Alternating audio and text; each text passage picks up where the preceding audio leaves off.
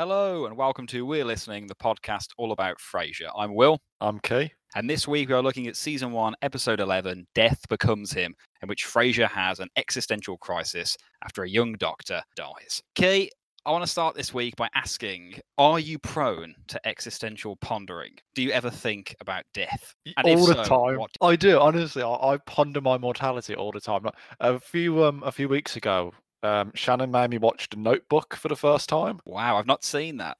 Don't watch it, mate. Like, honestly, I was going. Like, I didn't. It's quite emotional, but I didn't really care about the character, so I didn't get emotional about what I was meant to get emotional about. But I was going back to. I went to bed. I was like, I'm 24. I'm going to die one day. I shouldn't be thinking about this. I should think I'm immortal. I'm going to live forever. But no, I'm worried I'm going to get dementia and then I'm going to die. What's going on with me? I genuinely. So the Notebook really kind of kicked you for six. Yeah, I mean, I didn't like the film. Actually, I'm going to come out and say it. The Notebook is an overrated film, and I expect to get hate mail. But for me, I have these little moments where I ponder my mortality. Yeah, but at the same time, I can't picture myself dying. Like I can't. It's quite weird. I can't envisage the possibility that I'm actually going to die. But at the same time, I think I'm probably more aware of that I'm going to get old more that I'm going to die. Yeah, it's interesting because I don't know if I'm the reverse of that, but I think the getting old thing is nuts. Like I don't know if you've ever watched Peep Show, but I always think of like there's a quote from Jeremy from that when he says, you know, he sees like an old person, he's like, God, look how old that person is. I'll never let myself get like that. Like the idea is you just never ever think it'll happen to you. It's something that happens to other people. And yeah, I mean, I'm the same as you. I ponder life and death quite often.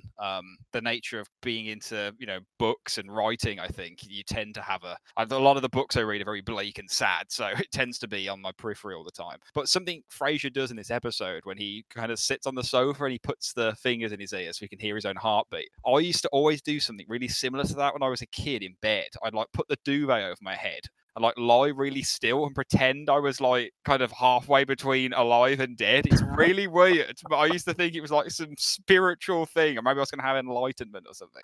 That's the first time I've ever said that out loud, and I just realised how insane I sound. No, I genuinely think Frasier is really, really relatable. I really relate to him in this episode. This is me every time I hear anything in the news about health. Like Yeah. I'm Are you a that bit guy. of a hypochondriac, would you say, or just generally more tuned into death and stuff like that? Yeah, I probably am a bit of a hype. Like, I'm not in this. Like, I don't go to the doctors and say, "I think I've got this and I think I've got that." But I will be one of those people who will like turn around to whoever they're with and go, "I think I might have that." I might. Yeah, I think I've got this. Like, I mean, there's hypochondriacs in my family, and I know like his close friends are pretty similar as well. And it's just, yeah, it is one that they watch a film where recently I watched a great film called First Reformed about like a priest, a bit like Taxi Driver. It's made by the guy who wrote Taxi Driver. It's a bit like a priest if he was the main character of Taxi Driver, and that's all about death and terminal illness. And I had a friend who watched that at the same time, and he was just plagued by kind of, yeah, he was a hypochondriac and he just couldn't deal with the themes of the film, which I just think, yeah, I mean, I think that sets us up pretty nicely for a very heavy episode. But before we do that, do you want to tuck yourself into Trivia Corner? I do indeed. Should I go first with my first question? Or shall I bring in my coffee with Niles and we do his first? I don't know what we normally do. I think we go with my Does he normally coffee go with first? Niles first. Yeah. Okay, let's go. I've started to call him just Coffee now, so I don't have Just to say coffee. his name the whole time. I did say this in a comment. I thanked him for his questions this week, which I just want to do so again live on air.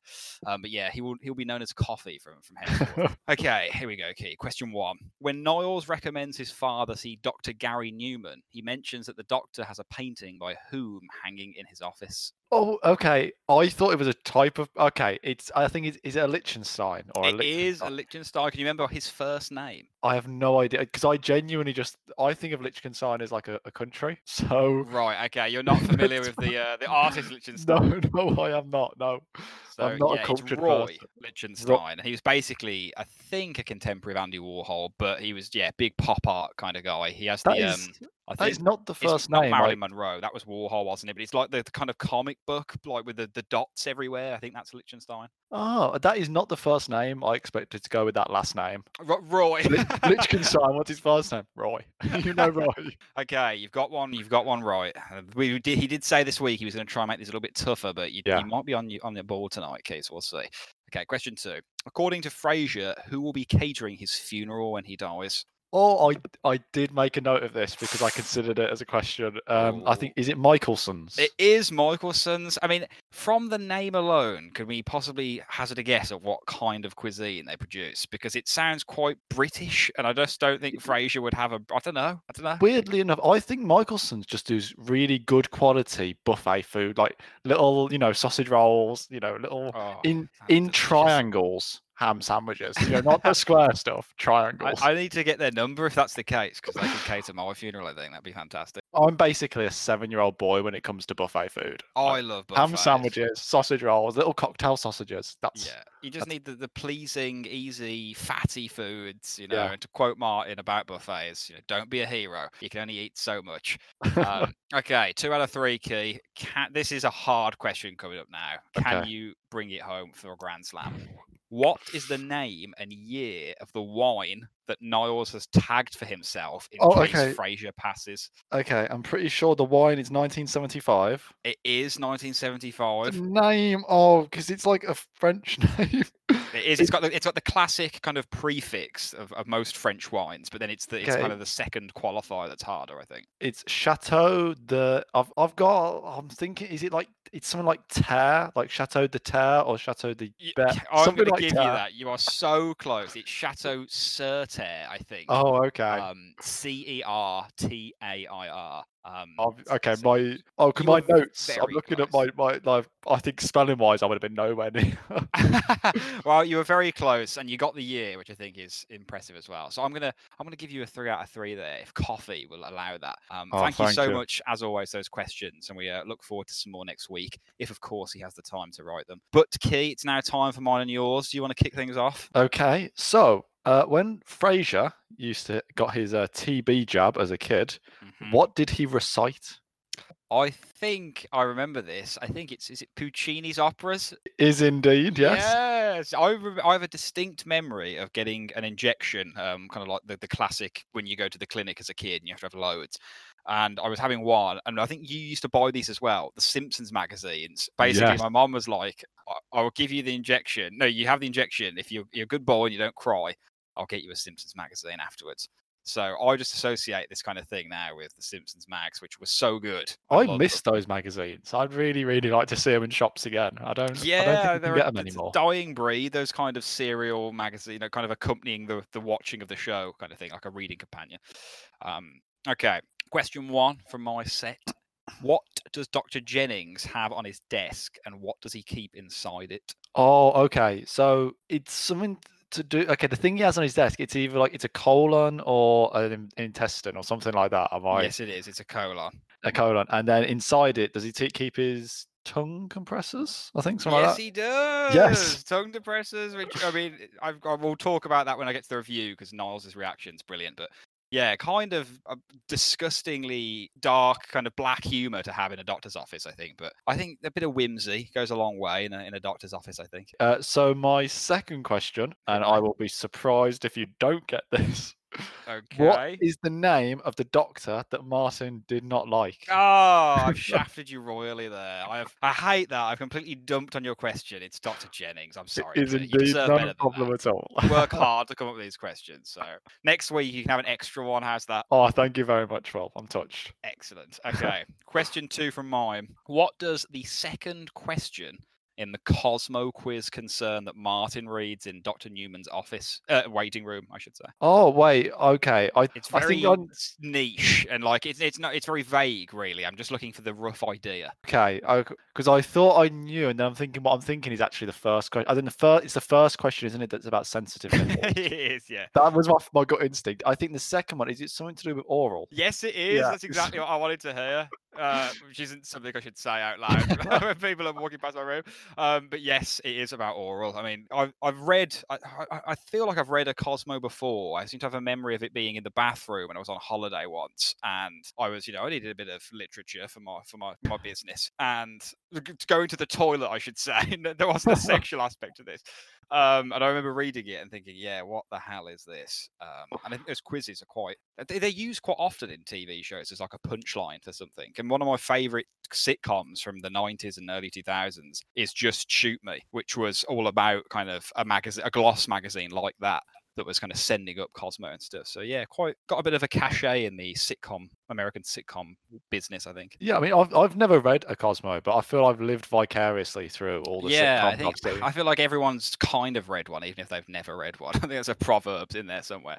Okay, so we have my final question. Hit me.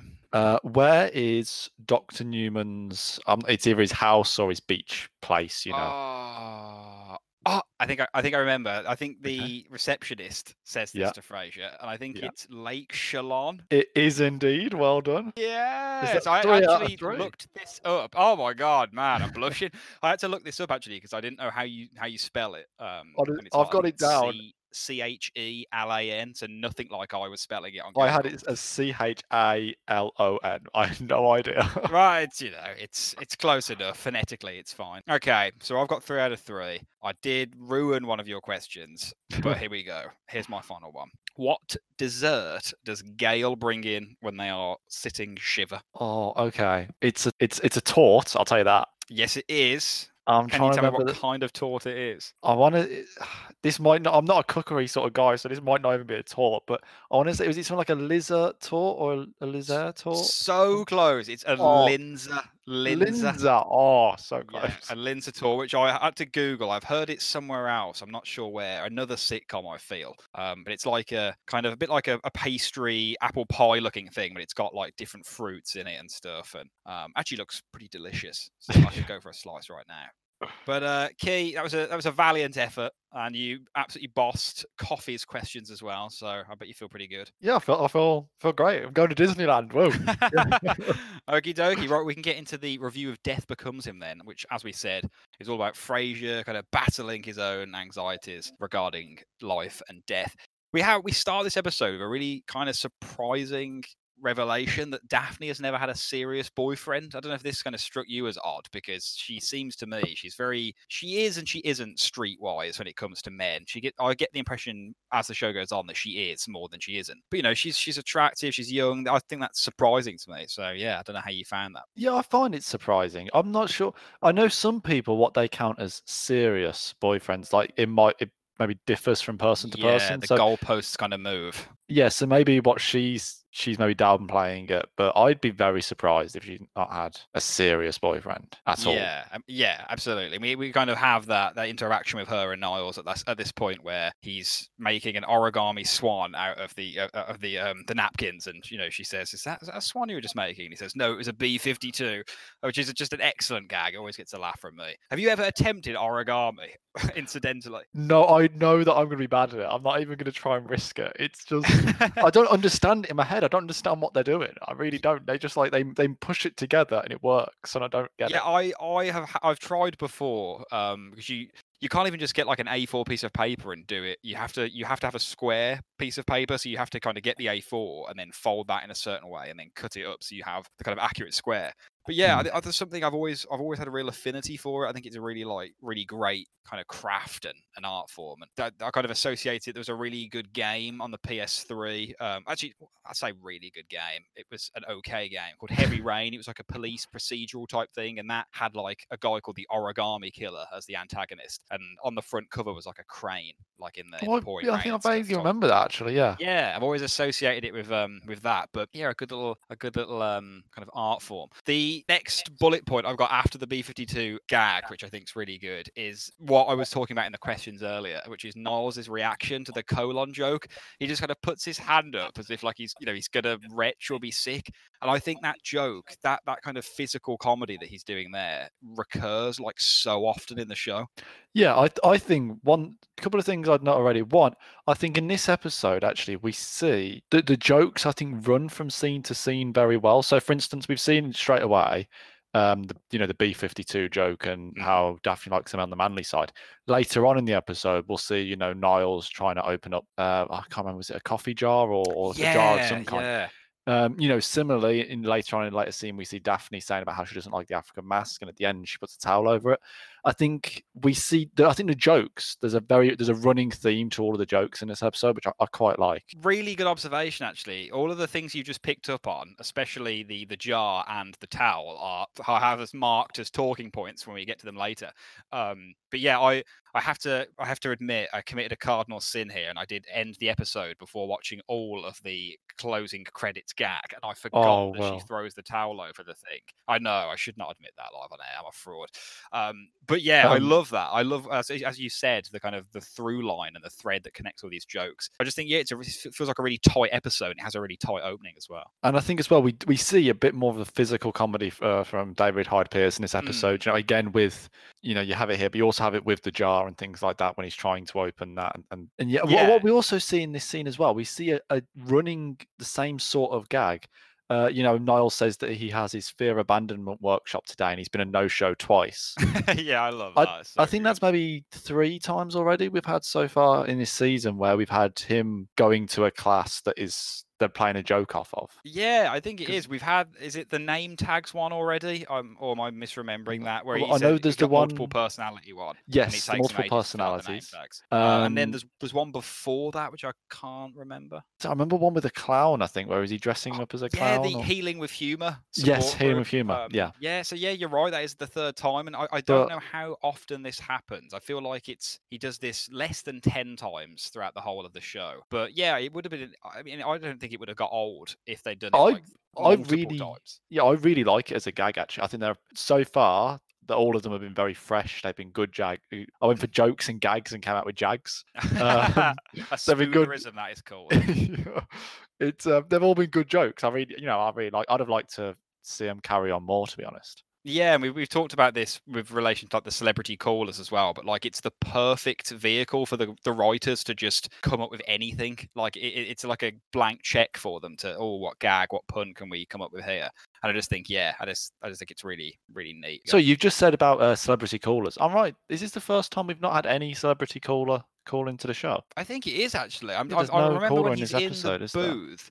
I don't think he goes on air, does he? No, he doesn't. There's actually no KACL this episode. Is that the first time that's happened? Yeah, it's kind of spooky actually. I hadn't noticed until now, and I feel like you need the anchor of KACL. Otherwise, it's like you're in the nether zone. When he was speaking to Roz, actually, I expected him to go on air and give us a little speech about death. Yeah, that would have been very kind of typical of him, like grandstanding and scaring his audience half to death, I think. But I think we get that sort of the audience and the KACL moment much later in the episode with the actual family members rather than with a nameless, faceless figure. Yeah. I was going to come to that. Yeah, about the interaction he has with Martin, which is really kind of striking. One thing I wanted to discuss at this point is Martin makes the funny joke about when he looks down at the doctor between his legs, he wants to see wingtips because he doesn't want a female doctor seeing him. He wants a male doctor. One, I had to look up wingtips to see what they were. Were you familiar with what wingtips are? Is this like because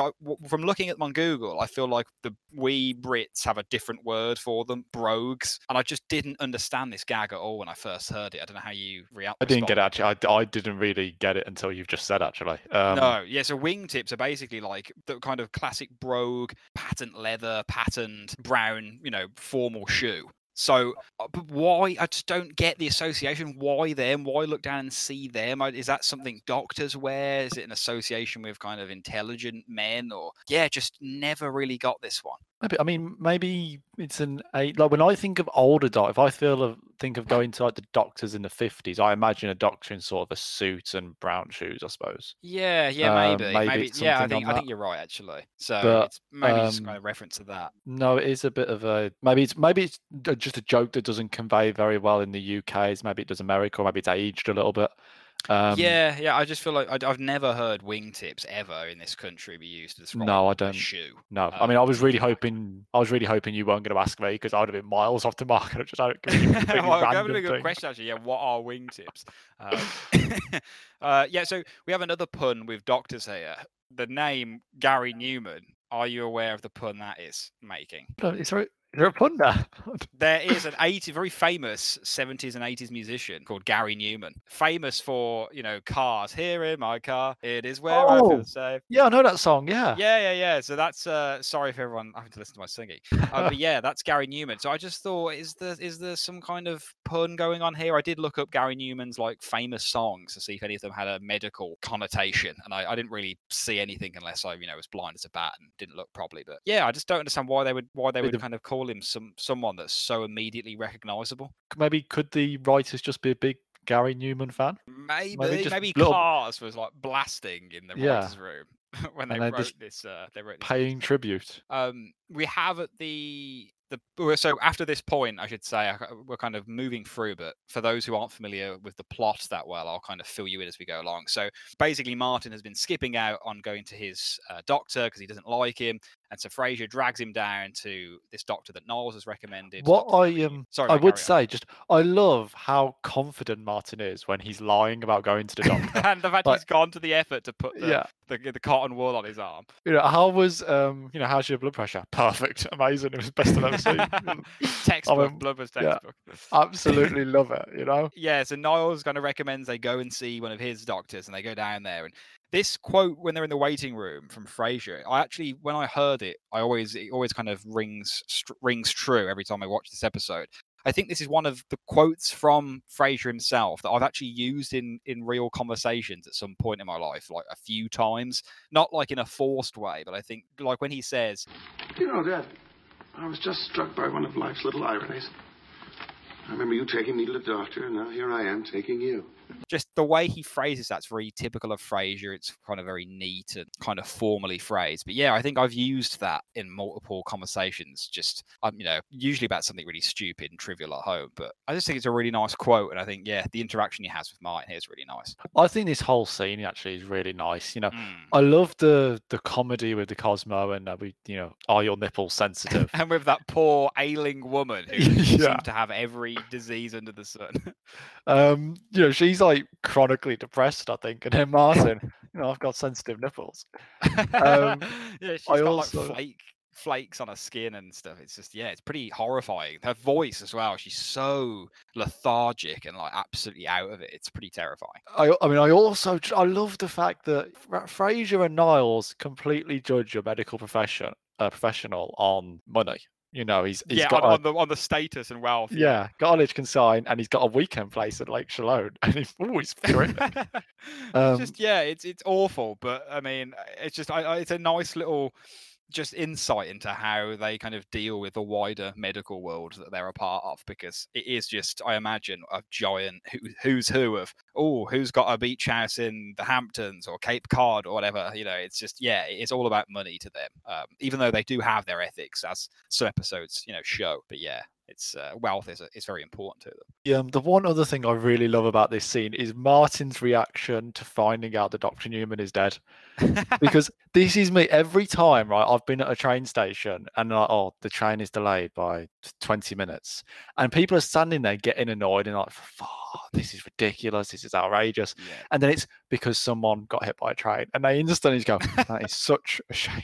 That's dreadful. It is, the immediate 180 people have to do.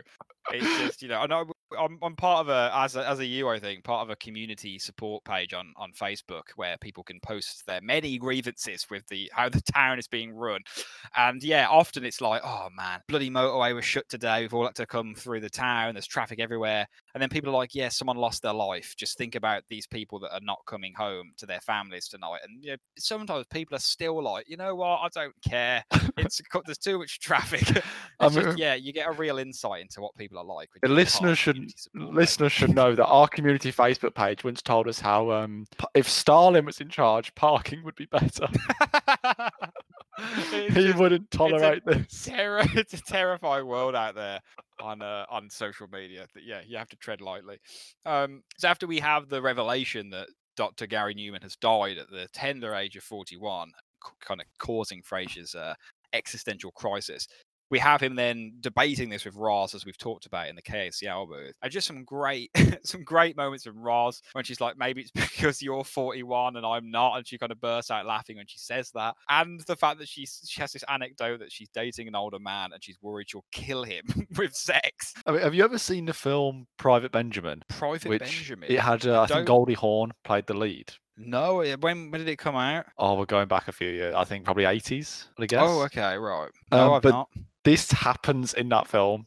She's in bed with a guy. I think it's her wedding night. He's a much older chap. And he dies in the act, so to speak. Wow. That is, so yeah, that's a way to go. I know. I mean, in fairness, that's how I think we'd all want to go, isn't it? I think it is. I actually learned somewhere recently from a book I was reading that I don't know what language it is. It might be French or it might be Latin or something, but like an orgasm essentially translates to the little death because of like I don't know if it's the soup of hormones and emotions that courses through you at the moment of that. It was just like really philosophical and moving to read, and just this book I was reading was all about kind of that vibe. And it was just, kind of very, very poignant, I think. I mean, Roz says she's not 41 here. Could you hazard a guess at how old you think she is? I'd say early 30s, maybe 32. Ah, it's quite young. Yeah, I really don't know. If I had to guess, I'd probably say 35, maybe mid 30s. But yeah, I think most of the characters in this whole show, I would struggle to pin the age on the donkey, so to speak. Like I'd find it hard to give any of them at any one time kind of an accurate guess. Yeah, I mean, what's interesting actually, given that we know Roz clearly is a bit younger than, I mean, do you reckon that means Roz and Niles are around the same age? I think they probably are, yeah, and I think maybe that's why they butt up against each other a little bit more, because they're of a similar age but so apart status-wise and wealth-wise. Maybe that's part of the friction there. I mean, do you think, in terms of this scene between Roz and Frasier in KACL, I think this episode really needs this scene. I think it needs something to take, because I think if you had 20 minutes, if we had say 10 or 12 minutes of Frasier just worrying about his own mortality, then going to see the family, I think that maybe it wouldn't have the impact it does. I think you need that little bit of just breaking it up a little bit and that little bit of variation which this scene gives it, I think. Yeah, I think you need a bit of levity and a bit of light-hearted kind of moment, because it's a heavy episode. It's the first episode of the show that we have, as we're going through it, that deals with really kind of significant matters of life and death. And Frasier, as someone who seems so pompous and aloof all the time, to actually kind of internalize and look inward and think, man, I'm going to die one day, and am I leading a happy and fulfilled life? And which is kind of a question that comes up in My Coffee with Niles, the final episode of this season, that kind of refrain, are you happy? And it's just, he kind of comes back to that and kind of keeps cycling back. And I just think, I completely agree with you. It needs these little moments to kind of keep it from being too morose. But we have, after the KACL scene, a great example of that, which is Niles struggling with the jar. I mean, has this ever happened to you? Have you been in a scenario where someone's asked you to open a jar and you just realise it's not going to happen? On an almost weekly basis. I'm dreadful at jars. It's not in your wheelhouse. It's really not. Like, the thing is, though, I get so much joy when I can open one, because sometimes I think, this is going to be a struggle, and it opens straight away, and I'm just like, yes. Yeah, you just feel like the man. He-Man. Yeah. I was going to say most of the time I'm more like She-Ra, but when I am He-Man, it's a big moment. That was the other one in He-Man, wasn't it? I think. I wouldn't be able to tell you, but you said it with such confidence that I can't possibly dispute.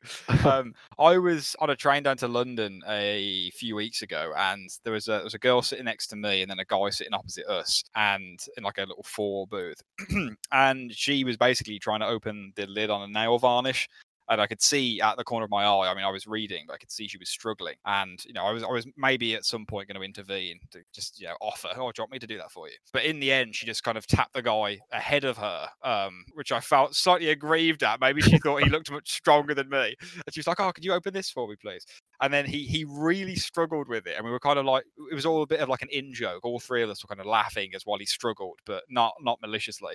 And he was like getting his scarf and trying to like hold the handle with the scarf. And in the end, after about a minute of struggling, it popped off. And he was just like, wow, that could have got really embarrassing. And it was just a nice moment between three strangers, I think. Just all over the opening of a container, and that's why I love this scene so much, because it's what Frasier does so well. It takes something that happens in everyday life and just makes it into a funny gag. Thank God, though, that you didn't offer, because if you offered and then had struggled for a good 5 minutes, it would have been much, much worse. It would have, but I mean, I backed myself, and I was like, you know what? You're not as weak as you think you are, Will. I think you can pop this baby open. But the fact that I wasn't asked, I was like, maybe I don't need to open this. Maybe I'll go and sit in a different carriage. But no, it was a happy ending in the end. I wanted to ask you at this point, because in the episode we get to the point now where Frasier has gathered Niles, Daphne, and Martin together. He has given them a kind of folder he has prepared on what should happen to him when he dies. A lot of funny kind of fake, like faux gravitas moments from Frasier where he's kind of being really self-important. Which of Frasier's objects / furniture in his apartment would you like bequeathed to you if you were related to him? Oh, Have you ever seen something and thought, I want to slap a tag on that? Can I say Martin's chair? You can say Martin's chair, because I would want the Eames chair, and I think that would leave us both very happy customers. I mean, what I'd really like as well, because I've had a look at this before for you for Christmas, I also want a Ballantine, and I don't think you can get them in this country. Are they still in production, or is it the kind of beer? Well, I looked up Ballantine before, because I was looking for you for a Christmas present one year, and I thought, man, I'm touched. I mean, I in the end, I couldn't find it. I thought, yeah, I won't get him anything at all. But if I got you anything, it would have been this. I was going to get you some Ballantine, and the only thing I could find was like Ballantine whiskey. And I thought that is not what I want. Maybe it's potentially fictional for the show. Possibly. But I mean, yeah, I feel like I've never heard them mention. Well, they mention wine all the time. Obviously, wine isn't technically branded. The ones they say are like the vineyards, which I imagine doesn't work the same, like product placement wise. But yeah, I'd love to get a 6-pack of Ballantine at some point. In fact, the weather was so nice today. I was sitting outside and I was just like, man, I'd love a beer right now. But considering we're all in quarantine, I have to show some restraint and not just drink in the day. I have to be like, you know what, let's save it till Friday night, and then you can enjoy some beers. Part related to something we already talked about earlier with Daphne and the towel. Just a really nice little tidbit that. The quote first when Frasier says, "What if you and Niles fight over the African mask, for instance?" And Martin goes, "It'll never happen." That is a fantastic moment. But I love the fact that Daphne throws a towel over that when he's not home. I think it's just a really nice little tidbit about kind of insight into what she's like when she's got run of the apartment. Yeah, and I like this scene actually. I think that I love the gravitas of Frasier and how seriously he takes it. It's as though he's going to die any minute, and he's making these plans, and just the way no one else is really taking it seriously, because they see it for what it is, with him just being a bit neurotic. Yeah. Except for Niles, who sees it as a chance to put his sticker on it. I mean, have you ever had this conversation with family about what do you want when I die? I haven't, but I mean, when my mom and dad go on a holiday without me, which is kind of whenever they go abroad now, basically, they tell me where to find the will and stuff like that. And I'm always like, no, I don't need to know that. That's morbid. Get out. But we don't really talk about what will be bequeathed to whom. I'm always one of these people that's like, I don't care. I'd rather have you two around for as long as possible, kind of thing. It doesn't matter if I get a lamp or a chair or the house. Though a house would be nice considering the market. But yeah, I mean, I just the fact I kind of picked out the story of Daphne throwing the towel over the thing is because when I was a kid, I can openly admit this, I was terrified of like eyes, like big eyes, and they used to really creep me out. So any toys I had with really kind of big searching eyes, I would make sure they were hidden away. And when I was kind of growing up and, potty training, my potty in my room was a bear with a massive face and huge eyes. And I had to put like clothing over his face so that when I went to bed at night, I didn't have to look at his face. And is this why Daphne throws the towel over the statue, do we think? Possibly, because the way when she throws the towel, she just sort of give it a little look first as though it's sort of watching her. Yeah. That's what I really get the feeling that if you say you were Daphne in the apartment at night and you were walking through the living room to get a glass of water, I'd be creeped out by these kind of humanoid head things in the half light kind of staring at me. Yeah, I mean, if it was dark and you were walking quickly and you see it in the corner of your eye, it looked like some bloke just standing in the corner of your room, just not doing a lot, just hanging around. We have some great quotes with like when the way Frasier says, I've done some research and I've discovered that most unexpected deaths occur in the home. And Daphne, this is where you come in, the actual finding of the body. And Daphne's like, oh, great, save the best bit for me. And when she says, I've had my fair share of patients die on me, and Martin's like, oh, that's a comfort. I mean, Daphne's so young. I can't see how she's had that many patients at this point that could possibly have died on her, because she's only like, what, 20, 25 are we meant to think she is, or something like that? I see her, as mid-20s, but given that she seems to be quite senior as a healthcare provider, she seems to know what she's doing, so maybe she's a bit older than we think. Yeah. I think we've clearly established natural at it. We've established that me and you are not good at judging people's ages. So we have, yes, literally 5 minutes ago, and yet she could be 55, ready to retire. She could just look really good for her age. I really do like how Daphne is just so down to earth and blasé about death. It doesn't seem to bother her in the slightest. I mean, I would just think back to, I can't remember what episode it was now. It's the Crucible, when she's talking about what death's like to a bunch of strangers, and it's like, oh, you suddenly get all the jokes you never got in life. Then there's a bright light, and then that's it. Like, just it's she's clearly kind of tuned in. Maybe it's that psychic power of hers, but. And of course, it's something she thinks about, but it doesn't. She doesn't let it ruin her. And she joked, of course, as well about her granddad dying as well. The way he was on the couch for weeks because Grammy swore that he was just napping. Yeah, that kind of Weekend at Bernie's style kind of situation she found herself in, and all of that is kind of like touched on in the brilliant interaction between Frasier and Martin after this scene. The kind of Frasier's staying up at night. He's trying to listen to the sound of his heartbeat. He's really anxious, trying to reconcile the fact that, how could someone in the prime of their life just die completely inexplicably?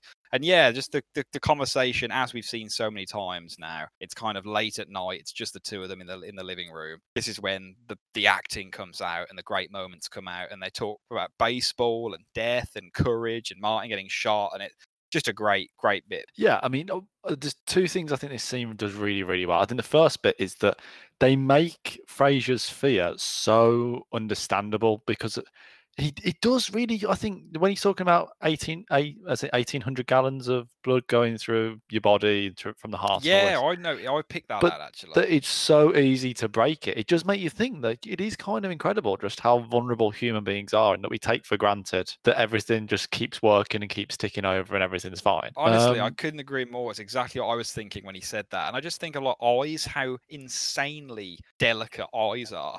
And all it would take is like a car going past me to chip up a stone, and the stone fly into my eye, and it could blind me forever, and then it's just, we are insanely fragile, but we live like we're invincible most of the time. It's just, I think Frasier's great at bringing that out. And then, of course, we have our typical John Mahoney piece of brilliance with his his little life lecture about how, if you've got a door, you've just got to run through it. And if you get shot, you get shot. Yeah, it's just a brilliant moment where, like, Frasier says, you were that close to helping me, Dad. I love that. It's just, you have this this kind of really powerful moral message that he's coming out with, and then he just undercuts it completely by like, oh, the fact I got shot was a complete coincidence. And he's so good at doing that.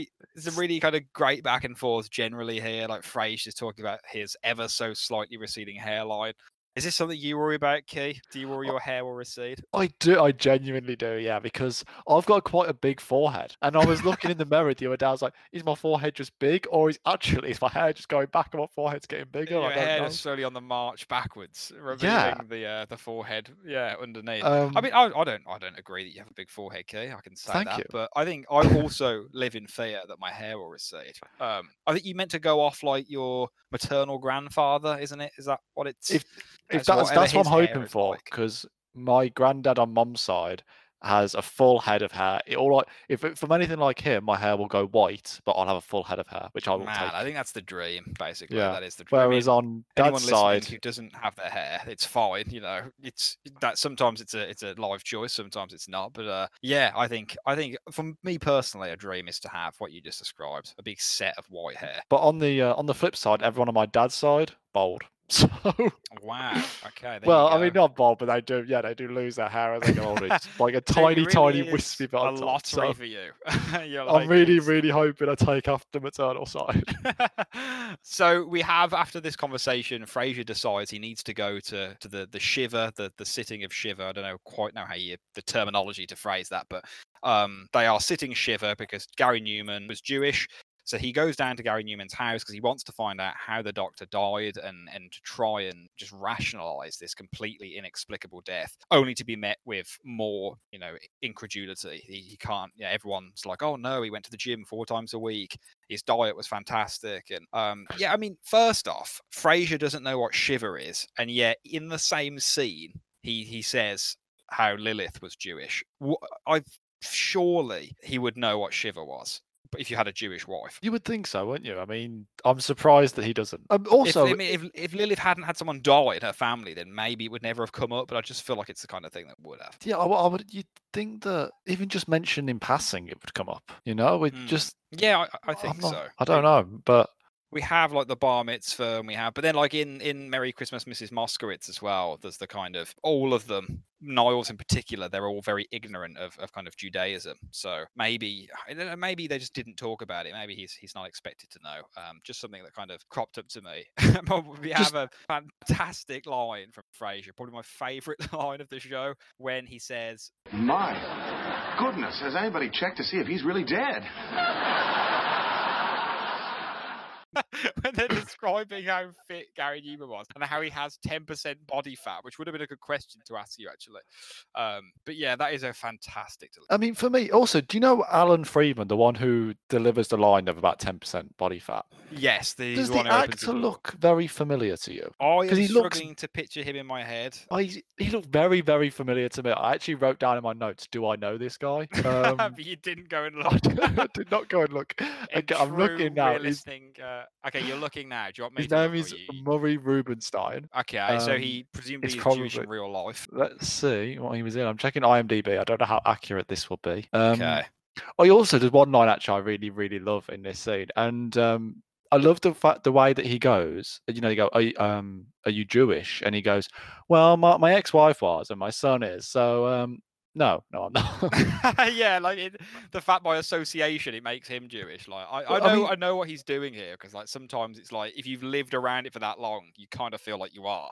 But the fact that he's just the fact he's there not strike you as odd. I mean, would a normal family be that receptive to a complete stranger showing up at a wake/shiva and inquiring about the person who's died when you know nothing about them? I would assume some kind of scam was going on. I just think it's really strange. The fact that he shows up, and I just don't think this would be normal. I've had a look at Murray Rubenstein, and I've never seen anything else that he's been in. So okay, it was just a bit of a maybe a red herring. He must have made a really lasting impression on me from this one episode. It's clearly a very striking face. But yeah, what I love about that Jewish line is that obviously with Judaism, I know certainly in Europe going back a few years, is there not an idea with Judaism that it runs through the maternal line or something like that, or there's far more of a link, I think, is there, that if your parents are Jewish or something like that, or whether that's just because I know obviously in Germany they did a thing where they made laws in order to identify Jewish people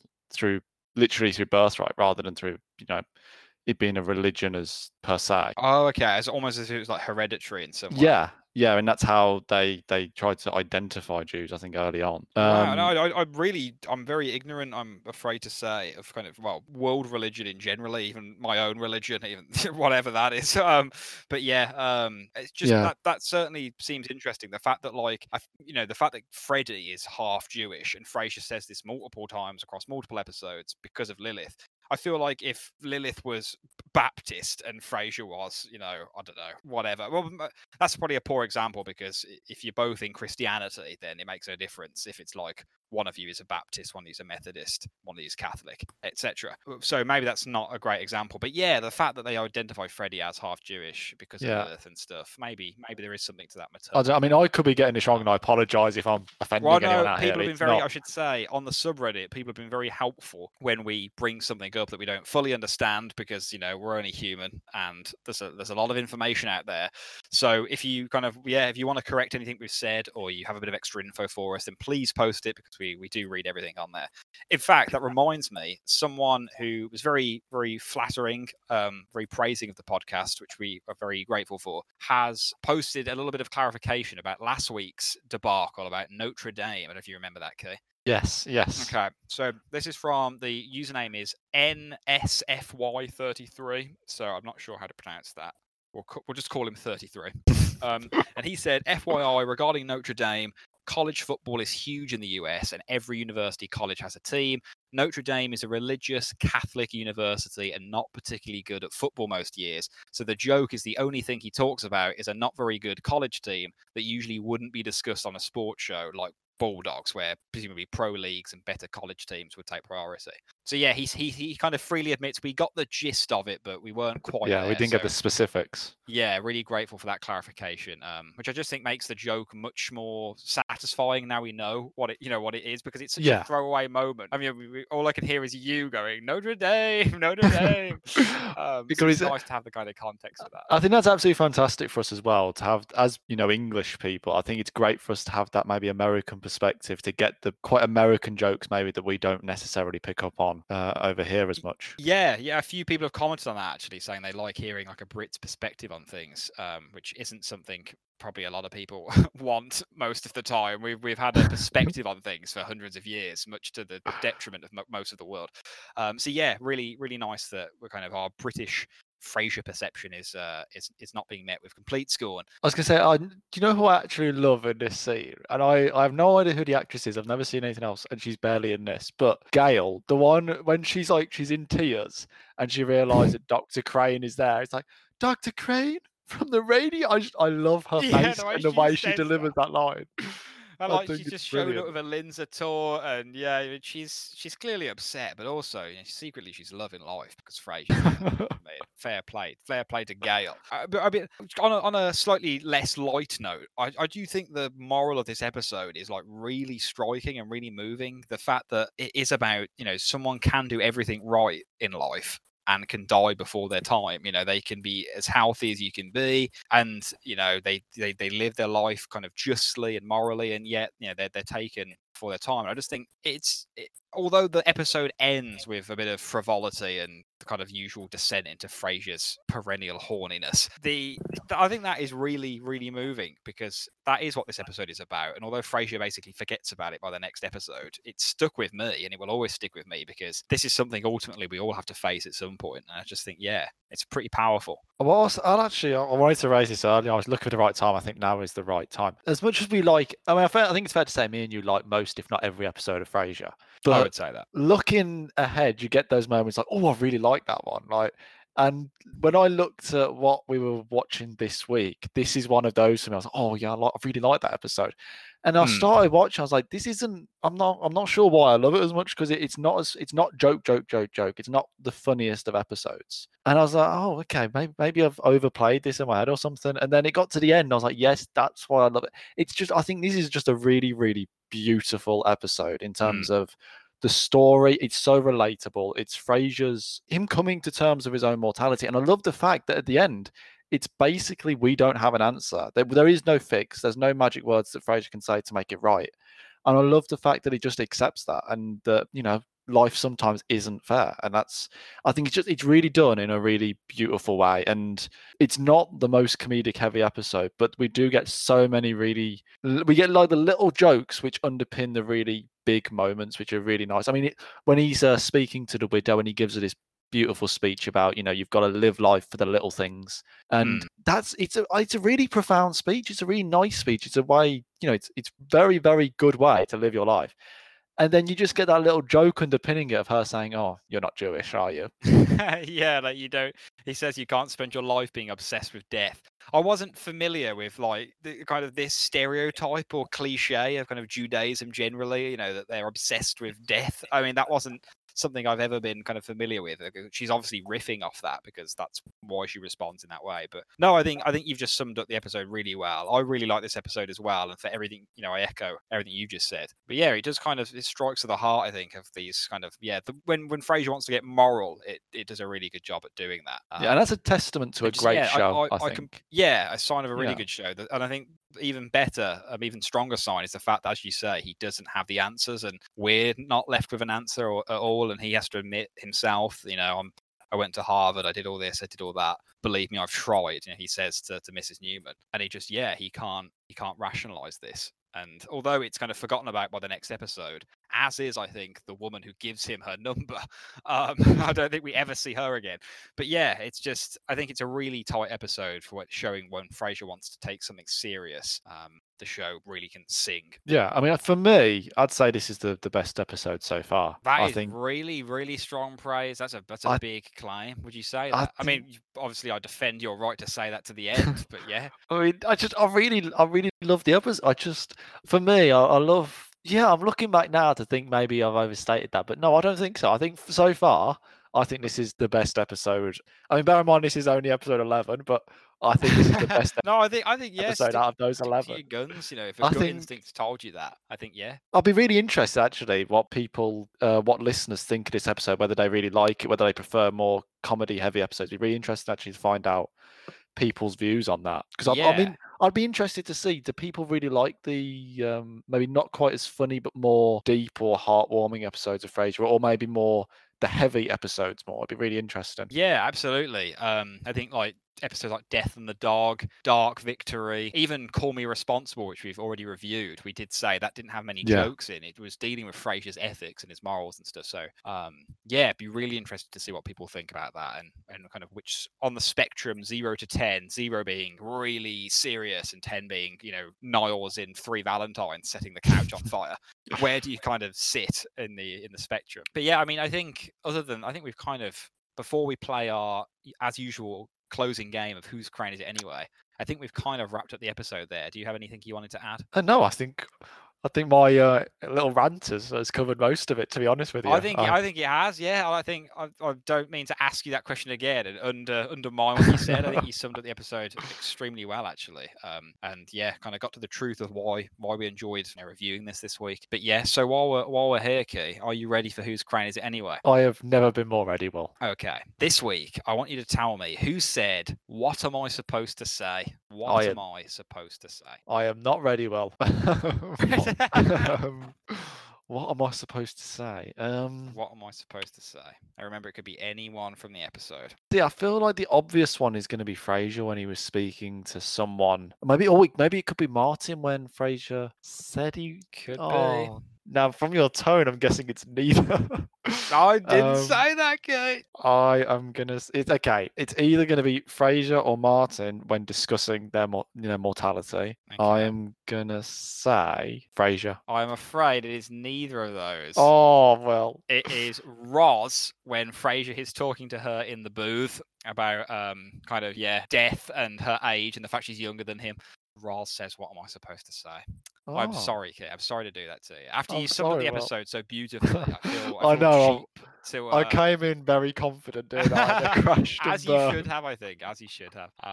But yeah, that is everything for Death Becomes Him. Next week we'll be looking at season 1, episode 12. Well, one thing I was going to point out before we get to the end, the episode title. Yes. Is there anything you wanted to add? Is there any reference there that comes to mind? I feel like it is a literary reference, but I don't know what. Is there something? Is it Death Becomes Her or something like that? I think. I can have a Google. Death Becomes Her. Yes, Death Becomes Her is a Robert Zemeckis film from 1992, starring Meryl Streep and Bruce Willis. There you go. There we go. Wow, did not know. So yeah, great spot there, Kate. I did have a feeling it might be referencing something. But, it felt like I feel like that's it's something that people maybe when writing episode titles for a lot of shows have done twists on things like that. I think it must be fairly common, Yeah. It's I think of like another example, Morning Becomes Entertainment, which is a really good episode in season 7, I think, is like a riff on the Morning Becomes Electra play. Can't remember who that's by, maybe Eugene O'Neill or someone like that. But next week we'll be looking at season 1, episode 12, Miracle on 3rd or 4th Street. So unseasonable Christmas episode, but I'm actually really looking forward to that because I'm someone who loves Christmassy things, even when it isn't Christmas. I don't know if you echo that. Yeah, I mean, I'm one of those people that in the build up to Christmas, I know people often try and watch Christmas films, but I will watch Christmas episodes of TV shows and I'll have a go-to list. And every Christmas episode of Frasier is on there. So yeah, this is it feels like the 2nd of December and I'm getting ready. You feel like, you need to kind of get your hat on, get your cup of cocoa. and you'll be set to go. But yeah, we'll be looking at Miracle on 3rd or 4th Street next week. But other than that, I've been Will. I've been Key. And thank you very much for listening to We're Listening. Hey, baby, I hear the blues are calling, tossed salads and scrambled eggs. Mercy. And maybe I seem a bit confused. Well, maybe, but I got you pegged. But I don't know what to do with those tossed salads and scrambled eggs.